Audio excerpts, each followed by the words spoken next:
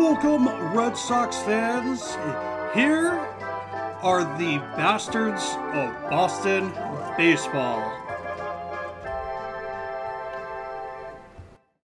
Hello, everyone, and welcome back to another episode of Totally Legit or Calling the Cops.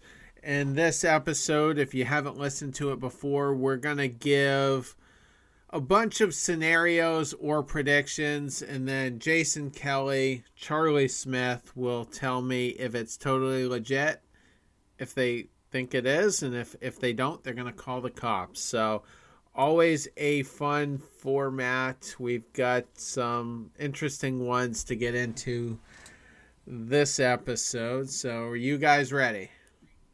I'm ready. Let's go. Let's do it. Okay. Number one, Adam Ottavino will lose his 8th inning setup role at some point in the near future. Jason, totally legit, or are you calling the cops? I'm going to say totally legit. I think Ottavino's kind of a mess right now. And, granted, the Red Sox bullpen is not exactly stellar. So I'm not sure who takes over that role. Maybe Josh Taylor when he comes back from the COVID IL. Maybe Sawamura if he can string together some more consistent outings. But I think Ottavino right now is – I used to say he was a flip of the coin, but it's worse than that now. I mean, he looks like he just – can't stay focused. He's losing control of that breaking ball. So I think he's just kind of more of a 6th, 7th inning guy. If you have a comfortable lead, you put him in there. But in terms of like an 8th inning close game kind of situation, I think he's lost that role. I don't think that Cora trusts him, and nor should he. So I think it's totally legit that he's going to lose that role. I agree. It's been ever since the Yankees series, because he was one of the better relievers and had the same ERA as Matt Barnes. They were both sitting at a 2.54 on July 21st, and then faced New York twice. Blew a save in one of them and just couldn't get it right. I mean, in the month of August, he's only pitched 4 times. He's allowed runs in 2 of those games. So it's not something you can afford to have consistently from someone who's responsible for being there right before you have the guy who shuts the door. You're not going to be able to the guy that shuts the door if you allow 1 or 2 runs and you blow the doors off. You just can't. You just can't do it. And yeah, it's definitely legit. It's possible the Red Sox have milked all that they can out of him for the year, and I think in some aspects maybe the book might be out on him as far as how to attack him in the batter's box. So the one benefit he will have coming up is we've got the Yankees this week. We'll have Tampa at some point, before the month is out. And then we've got a bunch of bad teams mixed in. The Twins, the Rangers. So maybe he finds it. But if you remember, though, he did have a rough series against the Rangers earlier this year. So I tend to think that's legit as well. So put me in that column. We will be getting Darwin's and Hernandez back. And Ryan Brazier could be back at some point this week by the looks of it. He's already made 2 rehab appearances. So there'll be options to plug in there. Even if it's not a set relief 8th inning setup guy, it could be a mix of guys based on matchups and whatnot. So there's also that. I also want to ask you guys, I raised the question in the last episode, could Matt Barnes possibly lose the 9th inning coming up? He's been scuffling a little bit, and I mean, you couldn't take it away from him tomorrow, but if he blows 3 more saves here in the next week and a half, it's gonna be a valid question at that point. If I can interject, I'm sorry. I think it'd be awesome if he only blows 3 saves in the next week and a half, because it's happening so frequently now. And I want to say that we talked about this once. Does Josh Taylor? Do I think it's so legit? Yes. I'm going to pose a 1B to that 1A question. So I want to hear what Jason and you have to say to that. But is it also possible that Josh Taylor, is it totally legit, or are you calling the cops on Josh Taylor being a potential closer for the Red Sox? Yeah, so I was going to say I could see Matt Barnes losing the closer position based on matchups. So if you're looking at a scenario where he's got a couple of left-handers coming up, I wouldn't be shocked if Cora says, you know what, I feel more comfortable with a guy like Josh Taylor going in there and closing the ninth against left-handers, or even Darwinson, who was pitching pretty well up until he got hurt. And I know Darwinson has been up and down, but he's a young guy. He throws hard. Like, I wouldn't be surprised if, you got a couple of left-handers coming up, if maybe Taylor's been used quite a bit, if Cora says, you know what, I'd rather see Darwinson take the ninth than Matt Barnes against a couple of lefties. So I don't think it's out of the realm of possibility that Matt Barnes can lose the closing job, particularly when it comes to specific matchups down the road. He didn't look good in the last series against Tampa. He was trying to hit the outside parts of the plate, trying to hit the corners. He just seemed to be afraid to throw strikes. So I don't know what the reason is for that. His curveball doesn't have quite the bite that it had. So hopefully for our sake, one of those two just kind of figures it out. But it's kind of crazy that there's a little bit of anxiety here with our two late inning guys who had been really good all year. Go ahead. So 2.57, 2.7, 2.45, 1.13, 21. That is the month-to-month ERA for Matt Barnes. Yeah, and he's, to me, Matt Barnes is a spider tack candidate.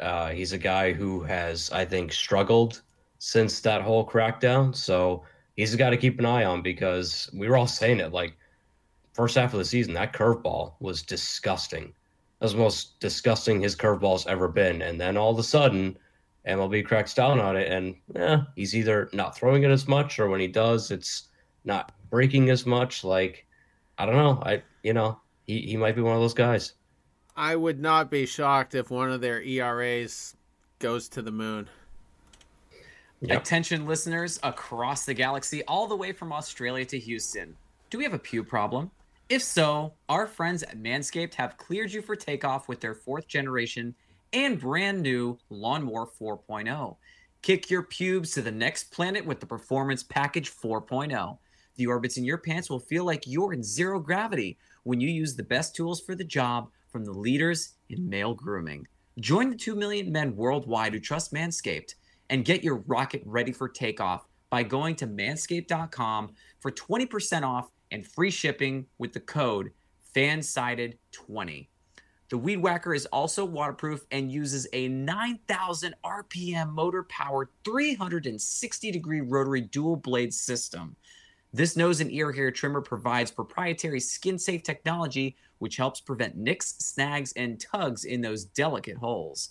Get 20% off and free shipping with the code FANSIDED20 at manscaped.com. That's 20% off and free shipping with the code FANSIDED20 at manscaped.com. For a clean trinity and beyond, your space balls will thank you. Well done, Charlie. You're way better at it than I am.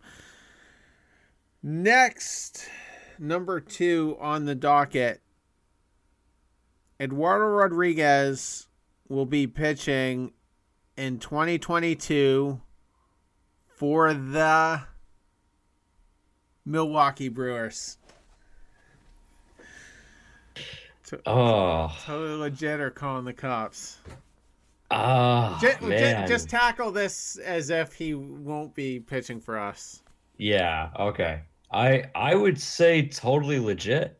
I don't think Eduardo Rodriguez will be coming back unless he is willing to take the ultimate team discount and really willing to come back on a team-friendly contract, because the Red Sox have a pretty decent rotation without him set up for next year. I mean, it's presumably Sale. Hopefully he's healthy, but presumably him. You've got Pivetta still under team control. I don't think Evaldi will be back. I think he's done, right? So no, he's got one more year left. He has one more year. Okay, Yeah. perfect. So then you've got Sale, Evaldi, Pavetta. You've got Garrett Whitlock, who you've been grooming to go into the rotation. All we hear about is this guy, Connor Siebold, who's going to join the rotation too. And I don't rule out Bloom going out onto the free agent market and picking out someone else who's in better shape or is a better value than Eduardo Rodriguez. So I think if it were up to Alex Cora, he would be back. I think Rodriguez is Cora's guy, but ultimately it's up to Kai and Bloom. And unless Rodriguez is willing to take a major discount, which I don't imagine because I think he's a Boris guy, so I don't see that happening. I think Rodriguez is gone. So yeah, totally legit. He'll be in a different uniform in 2022. Totally legit that he's not going to be in Boston. Very close to being totally legit to him being a Brewer. I was one of the two people that called the Brewers to be absolute studs during our preseason predictions. And you put that in with future Cy Young, multiple Cy Young winner Corbin Burns, along with Brandon Woodruff, Freddie Peralta. I think he could be the guy again. And then you mix that in with arguably the best 8th and 9th inning guys, period, bar none. Devin Williams and then Josh Hader. Oh my God. Is there anyone more intimidating? I think not. And if Erod wants to dominate and even go to a team for 1 year to prove yourself, that's the team to go to. And you're going to see why. Christian Yelich is going to come back in 2022. Milwaukee's going to win over 100 games. It's going to be stupid. And they have a history of taking Red Sox players. I mean, they traded for Travis Shaw, and he arguably had his best couple of years there. Jackie Bradley this year. They brought in Drew Pomeranz, kind of helped resurrect his career. Wade Miley spent some time there, pitched pretty well. So I think it's certainly that they would be a good fit for him, and I don't think he's going to command a ton of money. I'll say this, though. This is the only way I foresee him coming back to Boston, is if we get into the playoffs and then hopefully the ALDS, and then he's just a stud all the way through the postseason, like he was in that one World Series game. I could see that kind of forcing Bloom's hand in a way. Like, I got to bring this guy back. And I could see it happening that way. That would not shock me at all. If Eduardo Rodriguez can really string together a good last 2 months here, and especially if he mixes in good playoff performances, I think the Red Sox as an organization, they value players who excel in the playoffs, especially pitchers. So I could see them being like, you know what? We weren't going to bring him back, but we'd rather have a guy who can pitch in October than, trusting it to a guy like Connor Siebold, who we have no idea if he can do it. So, yeah, that wouldn't shock me. If Rodriguez has a really good last 2 months here, especially in October, yeah, I could see it. I will say this much. I've been adamant about saying that I don't think he's going to end up coming back. I think that if he ends up doing very well, it's going to be another one of those, thank you so much for being here, almost like a Pedro exit. Pedro got to win a World Series ring, and then he didn't come back. He went to the Mets and was able to produce for a couple of years there before kind of flaming out in Philadelphia. I don't think Erod's coming back next year regardless of what happens. I really don't, because there's no need to have him come back. There really is not. I'm tempering my expectations there. I think that the money needs to go to someone who's healthy, who's more consistent, unless Jason said it, he takes an incredibly team-friendly deal. I also don't think he'll be back. I thought there was a possibility he could be traded, but that wasn't realistic, ultimately. That was a Cushman way out in left field prediction, which I'm known to come up with. But 2 more scenarios before we move on. Number 1, would Bloom possibly give him the qualifying offer? At which point, I think he would end up taking it and staying. I doubt it. What's the qualifying offer for starting pitchers now? Ru- It's Roughly Was it 18, like 19? 18 Oh, or is it 18? 18? Okay, yeah, no, he's taking Yeah. that if you offer it to him. I'm not giving that to him. There's no way. He's not worth that. He's not worth it. No, I agree. Rodriguez would take it, but I don't think Bloom would offer it to him. No way. Yeah. Yeah, we're aligned there. Yep. just for a 1-year deal. Okay. This one I think is a little bit more plausible for Rodriguez, and no one's talking about it. Nobody's brought it up yet. What if the Yankees made a move on him because he's got a 3.69 ERA in Yankee Stadium? So maybe they'll look at that and be like, wow, and they'll think they're getting one over on the Red Sox. And he should be relatively affordable, I would say. If that were the case, if the Yankees were to make a move on him, I hate to say it because I know Red Sox fans love him, but if I'm the Red Sox, I say go ahead, have him. We can beat him in Yankee Stadium. We can beat him here too. Like I would not fear Eduardo Rodriguez going to the Yankees. I really wouldn't. It would not. That wouldn't shake me as a Red Sox fan, and it shouldn't shake the Red Sox as an organization. So if they make a move on him, I hope that it doesn't drive up the price and the Red Sox do something stupid where they go, oh no, he can't be a Yankee. We got to have him. Like, no, let him go.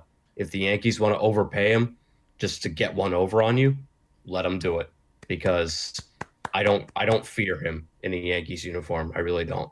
I intentionally did not mute for that clap so that everyone could hear me support that. I am totally okay with that happening because similar to that, Erod's going to then start trying to be really, really good against the Red Sox, and he's going to be even more upset when it doesn't happen against the Red Sox in New York. If that happens, I mean, I just don't think New York has the stones to do it.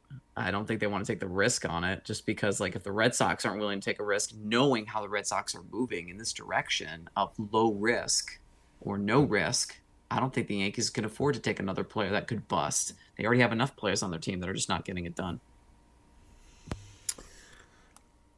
I don't think the Red Sox would hold on to him in fear of the Yankees getting him, much like Jason was alluding to as well. So, but it is a potential landing spot if we don't sign him. I think that's how the Yankees will look at it, and they love signing our players. It never really works out well, but all right. Next on the docket, Travis Shaw will have a Steve Pearce effect on the Red Sox. Jason, totally legit or calling the cops?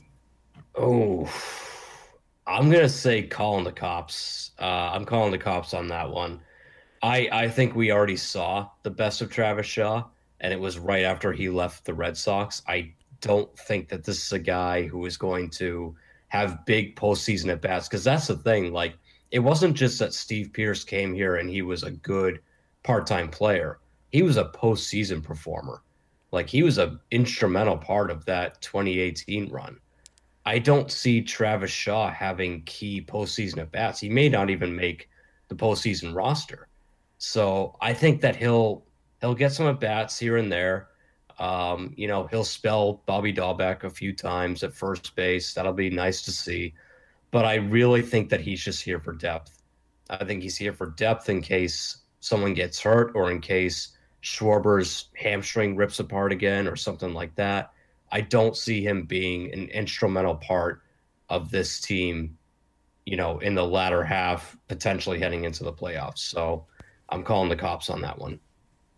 It's another low risk, potential high reward candidate here.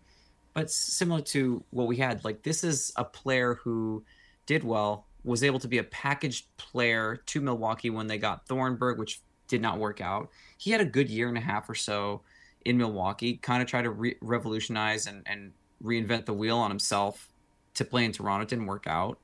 I think this is a potential replacement for someone who we currently have, i.e. Marwin Gonzalez or Danny Santana, who we just do not think are going to get it done. Travis Shaw has expressed and displayed the ability to do infield and potentially outfield play as well. I'm pretty sure he got use in the outfield, not just first and third base. Am I mistaken on that? I think he did see some time. But... I think he saw there, which added to his versatility. Bye-bye Marwin, add Travis Shaw. I'd probably rather see someone who's already spent some time on the team in the past. It'd be kind of, it's like the Steve Pearce thank you contract, like thank you for your contributions earlier in that sense. But I don't think anyone's going to see Travis Shaw in the lineup and be like, damn it, again we have to face him. So it's neither here nor there, but I don't think he's going to be a huge impact player, similar to what Jason mentioned. I'll call the cops on it as well. I don't think it will necessarily be a big-time fail, and I'm cautiously optimistic he'll give you a little bit more at the plate than what Marwin gave us, but I don't know if he'll, have those signature moments that Steve Pearce did. Now, when the move got made today and the Red Sox claimed him off of waivers from the Brewers, my initial thought was, there's your second baseman if Arroyo goes down again 7 games after coming back, because he can play second base. Travis Shaw can. But he can also play first base, and the platoon situation, like the beat writers mentioned, lines up. Bobby hits lefties, Shaw hits righties, and maybe that's your platoon. So now I'm thinking, are they losing confidence that Schwarber is going to be adequate at that position, or maybe he's going to be too much of an injury liability, and therefore he's going to go to left field and play? I mean, he can also DH, and then JD goes to left field. I don't know. But the read I'm getting right now is that by adding Travis Shaw, there's a little less confidence Schwarber will be playing a lot of time at first base. Yeah, I think that's a fair thing to think. It's like, why are you picking up Travis Shaw if you were so excited about adding Kyle Schwarber at the deadline? I mean, we've heard from Bloom that he felt like he got the best bat at the deadline in Kyle Schwarber. If that's the case, then why are you picking up Travis Shaw on waivers? And you can say it's just for depth, but at the end of the day, Travis Shaw is borderline an everyday player.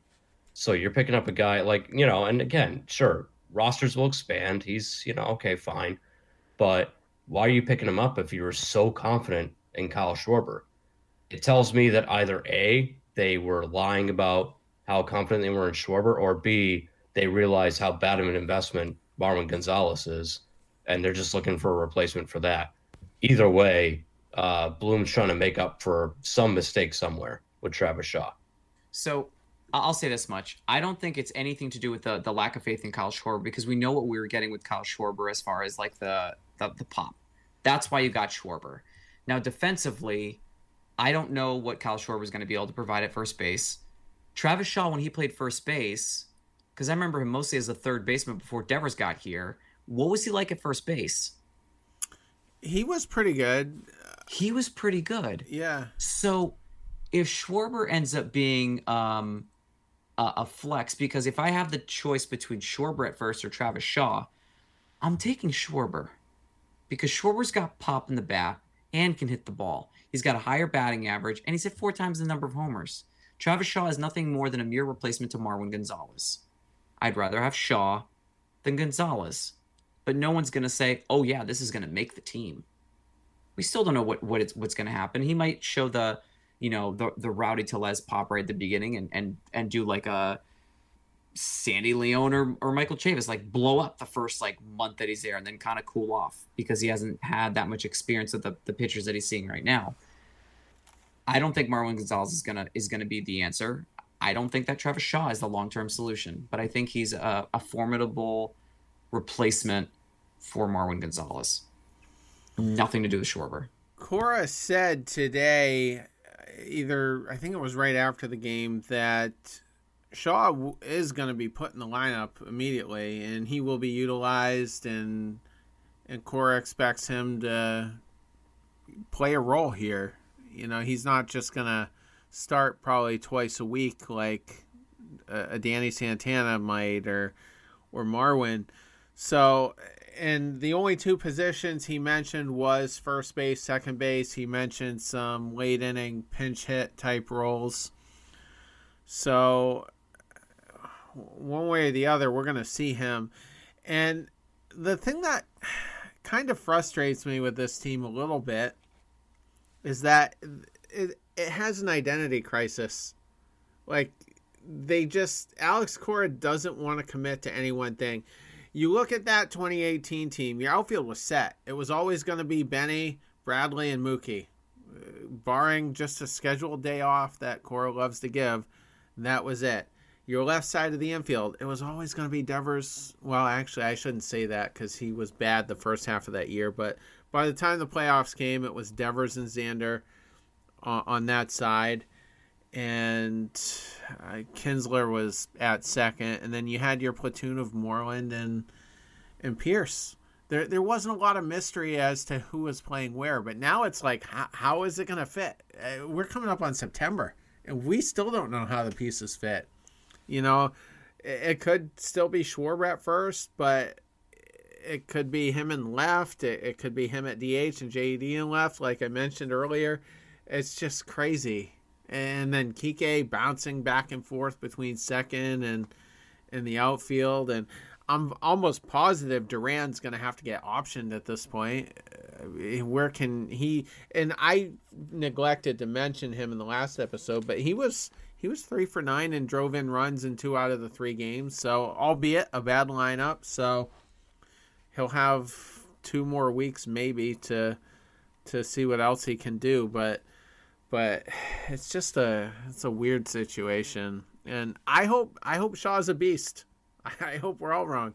But when has there been another time that a player came back and was just as good?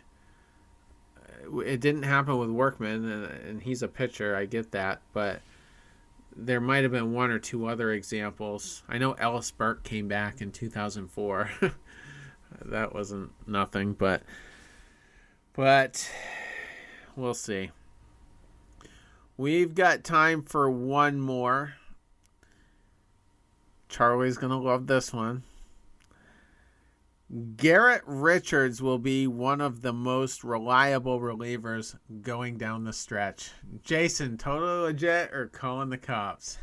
Oh, calling the cops. Look, Really? Come on. This guy, I saw him warming up. What was it, Friday's game that I think he got into? He pitched Friday's game. Yeah, he did. Yeah, he pitched 3 innings. And look, he was good. He, only gave up 4 hits, no runs, no walks, struck out 4. But look at him warming up in the bullpen. He throws a pitch and he's immediately going to like the pitching coach and shaking his head, being like, I don't know. Like his body language still sucks. The guy is still just such a mental case that, look, he can go in against Baltimore and pitch 3 scoreless innings in a blowout game because that's all he can handle.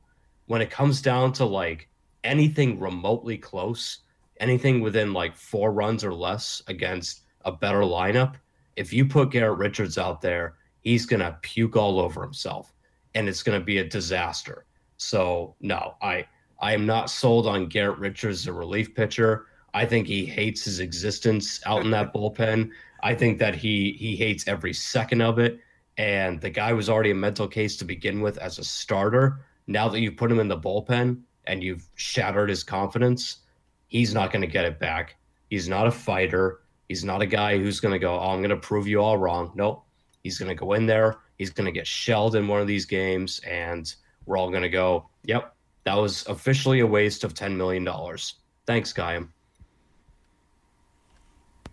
So I'm going to shock the world and say I think we've hit the turning point, and Garrett Richards is going to start showing his value.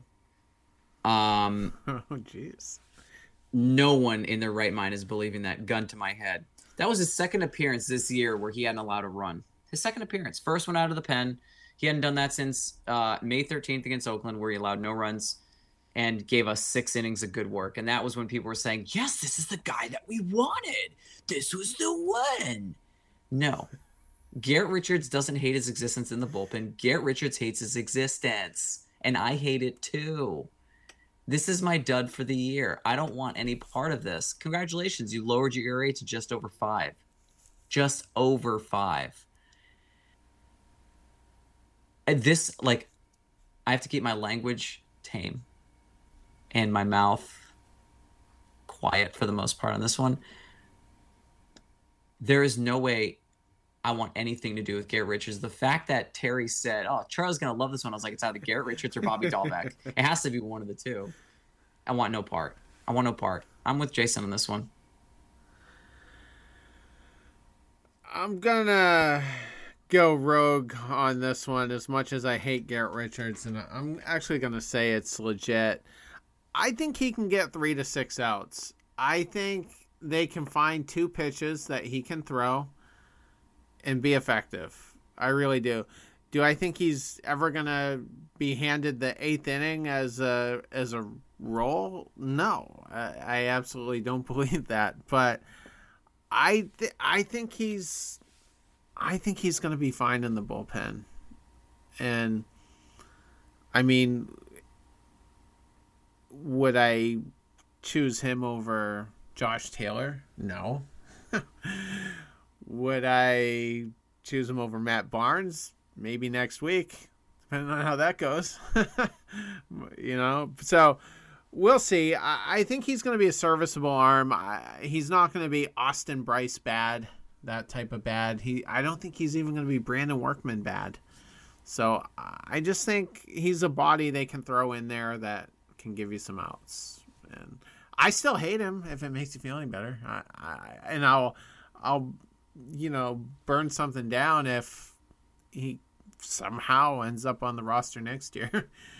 but I think he'll be all right in the bullpen. Yeah, no, that'll be good. $10 million for a guy who can get maybe 6 outs. There you go. That's what we wanted. I didn't say the dollar value was good, because it isn't, but yeah, so we'll see. So I'm going to say this much, and I don't think you're doing it just because you want to keep the show interesting and adding a little bit of variety. I gave it to you straight. I appreciate you for doing what you do. Sometimes you know, it's not a gun to your head. You just give it to us good and hard. And this was a good and hard take from Terry. I understand why you could say that, because here's the thing. If Garrett Richards could, in theory, successfully dominate with 2 pitches, I don't care if you throw 50 pitches in 2 innings, as long as you can get 6 outs. But I don't want to see you get defeated. I don't want to see you get dominated, and I do not, under any circumstances, want you to look into the dugout and wait for your manager to pull you out. I don't want to see it. I'm thoroughly happy that he threw 50 pitches in 3 innings and struck out 4, allowed 4 hits, and didn't allow a run. I'd be a liar if I didn't say I was surprised, because I am. But truth be told, I need to see more than 1 start against the Orioles before I say this is a formidable reliever in the bullpen down the stretch. Reason for that being is anyone can look good against the Orioles. Anybody can. Just ask Bobby Dahlbeck. He looked great. So if he can do this consistently, you throw him out there, you trot him out there like Garrett Whitlock, and you have him go out there for 2-3 innings, and he throws 50, 60 pitches, and he doesn't allow any runs, or he allows 1 run, and he strikes out 4 or 5, then, Terry, I will drink some of that. I might huff it. I might huff the punch you're drinking.